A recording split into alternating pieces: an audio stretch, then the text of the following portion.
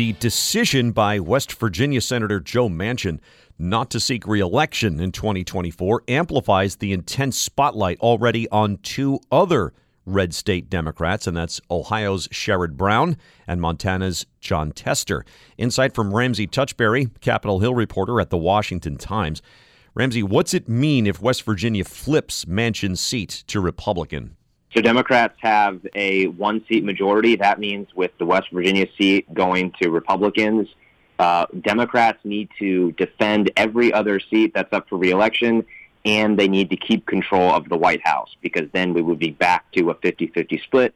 Vice President breaks the ties, so if Democrats keep the White House, they would then still control the Senate.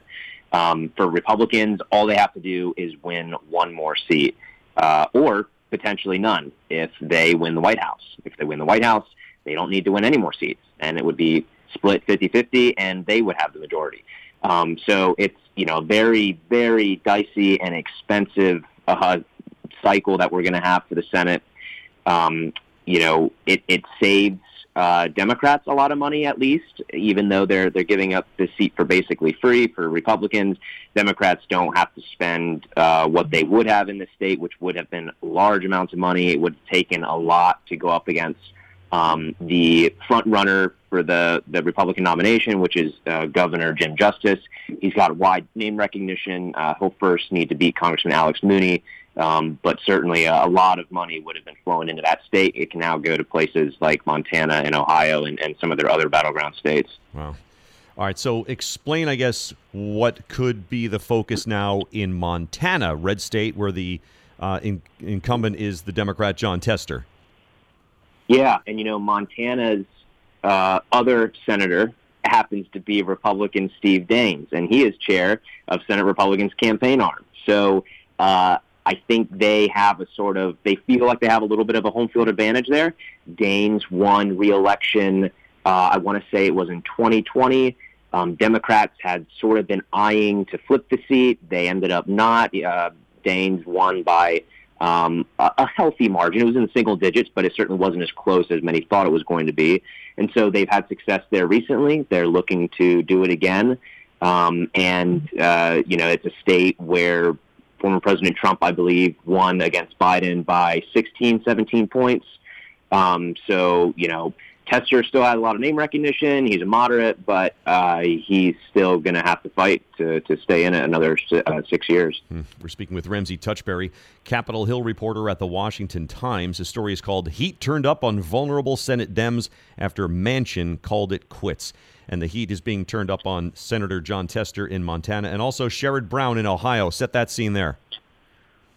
Yeah, folks might remember last cycle in Ohio, J.D. Vance, who was the Trump-backed candidate, ended up winning. So, again, Republicans are looking at this state as well and saying, we recently had success here. We can repeat it and do it again. Obviously, things are a little different with it being a presidential year. You've got, a lot more turnout, and there's going to be a lot more focus. But Ohio, again, is one of those states where it used to be more competitive, used to be more purple, but in recent elections, as we've seen, it's trended not just in statewide races like the Senate, but also for the president, it's trended more and more red. So that's going to be another tough area for Democrats to hold on to. Jeez. How expensive could these races be here, Ramsey? All of these battleground races, just Montana and Ohio, you could have these totaling hundreds of millions of dollars. Steve Daines' race, when he won re-election in Montana, his race topped $100 million, making it, the most expensive in Montana's history. And so these two races alone, you're going to have hundreds of millions of dollars. And, when we talk about the larger competitive Senate map, you're in the billions range there. There's just going to be massive amounts of money. Yeah. Circle back to the man in your story headline, and that's Joe Manchin. Do we have any feel for what he's going to do, even if it's maybe running for president? Yeah, he says that option is still on the table to run a third-party independent bid against President Biden. But if you talk to a lot of his Senate colleagues, especially Democrats up on the Hill, they don't really buy into that. They don't think that's a likely avenue for him. Manchin's talked a lot about he does not want to do something that would make it easier for Trump to win. And so, Democrats say, well, if he were to run an independent bid, that would most certainly hurt Biden the most, potentially cost him the White House. So that's why they are not exactly taking his presidential claim at face value. Thanks, Ramsey. Ramsey Touchberry, Capitol Hill reporter at The Washington Times.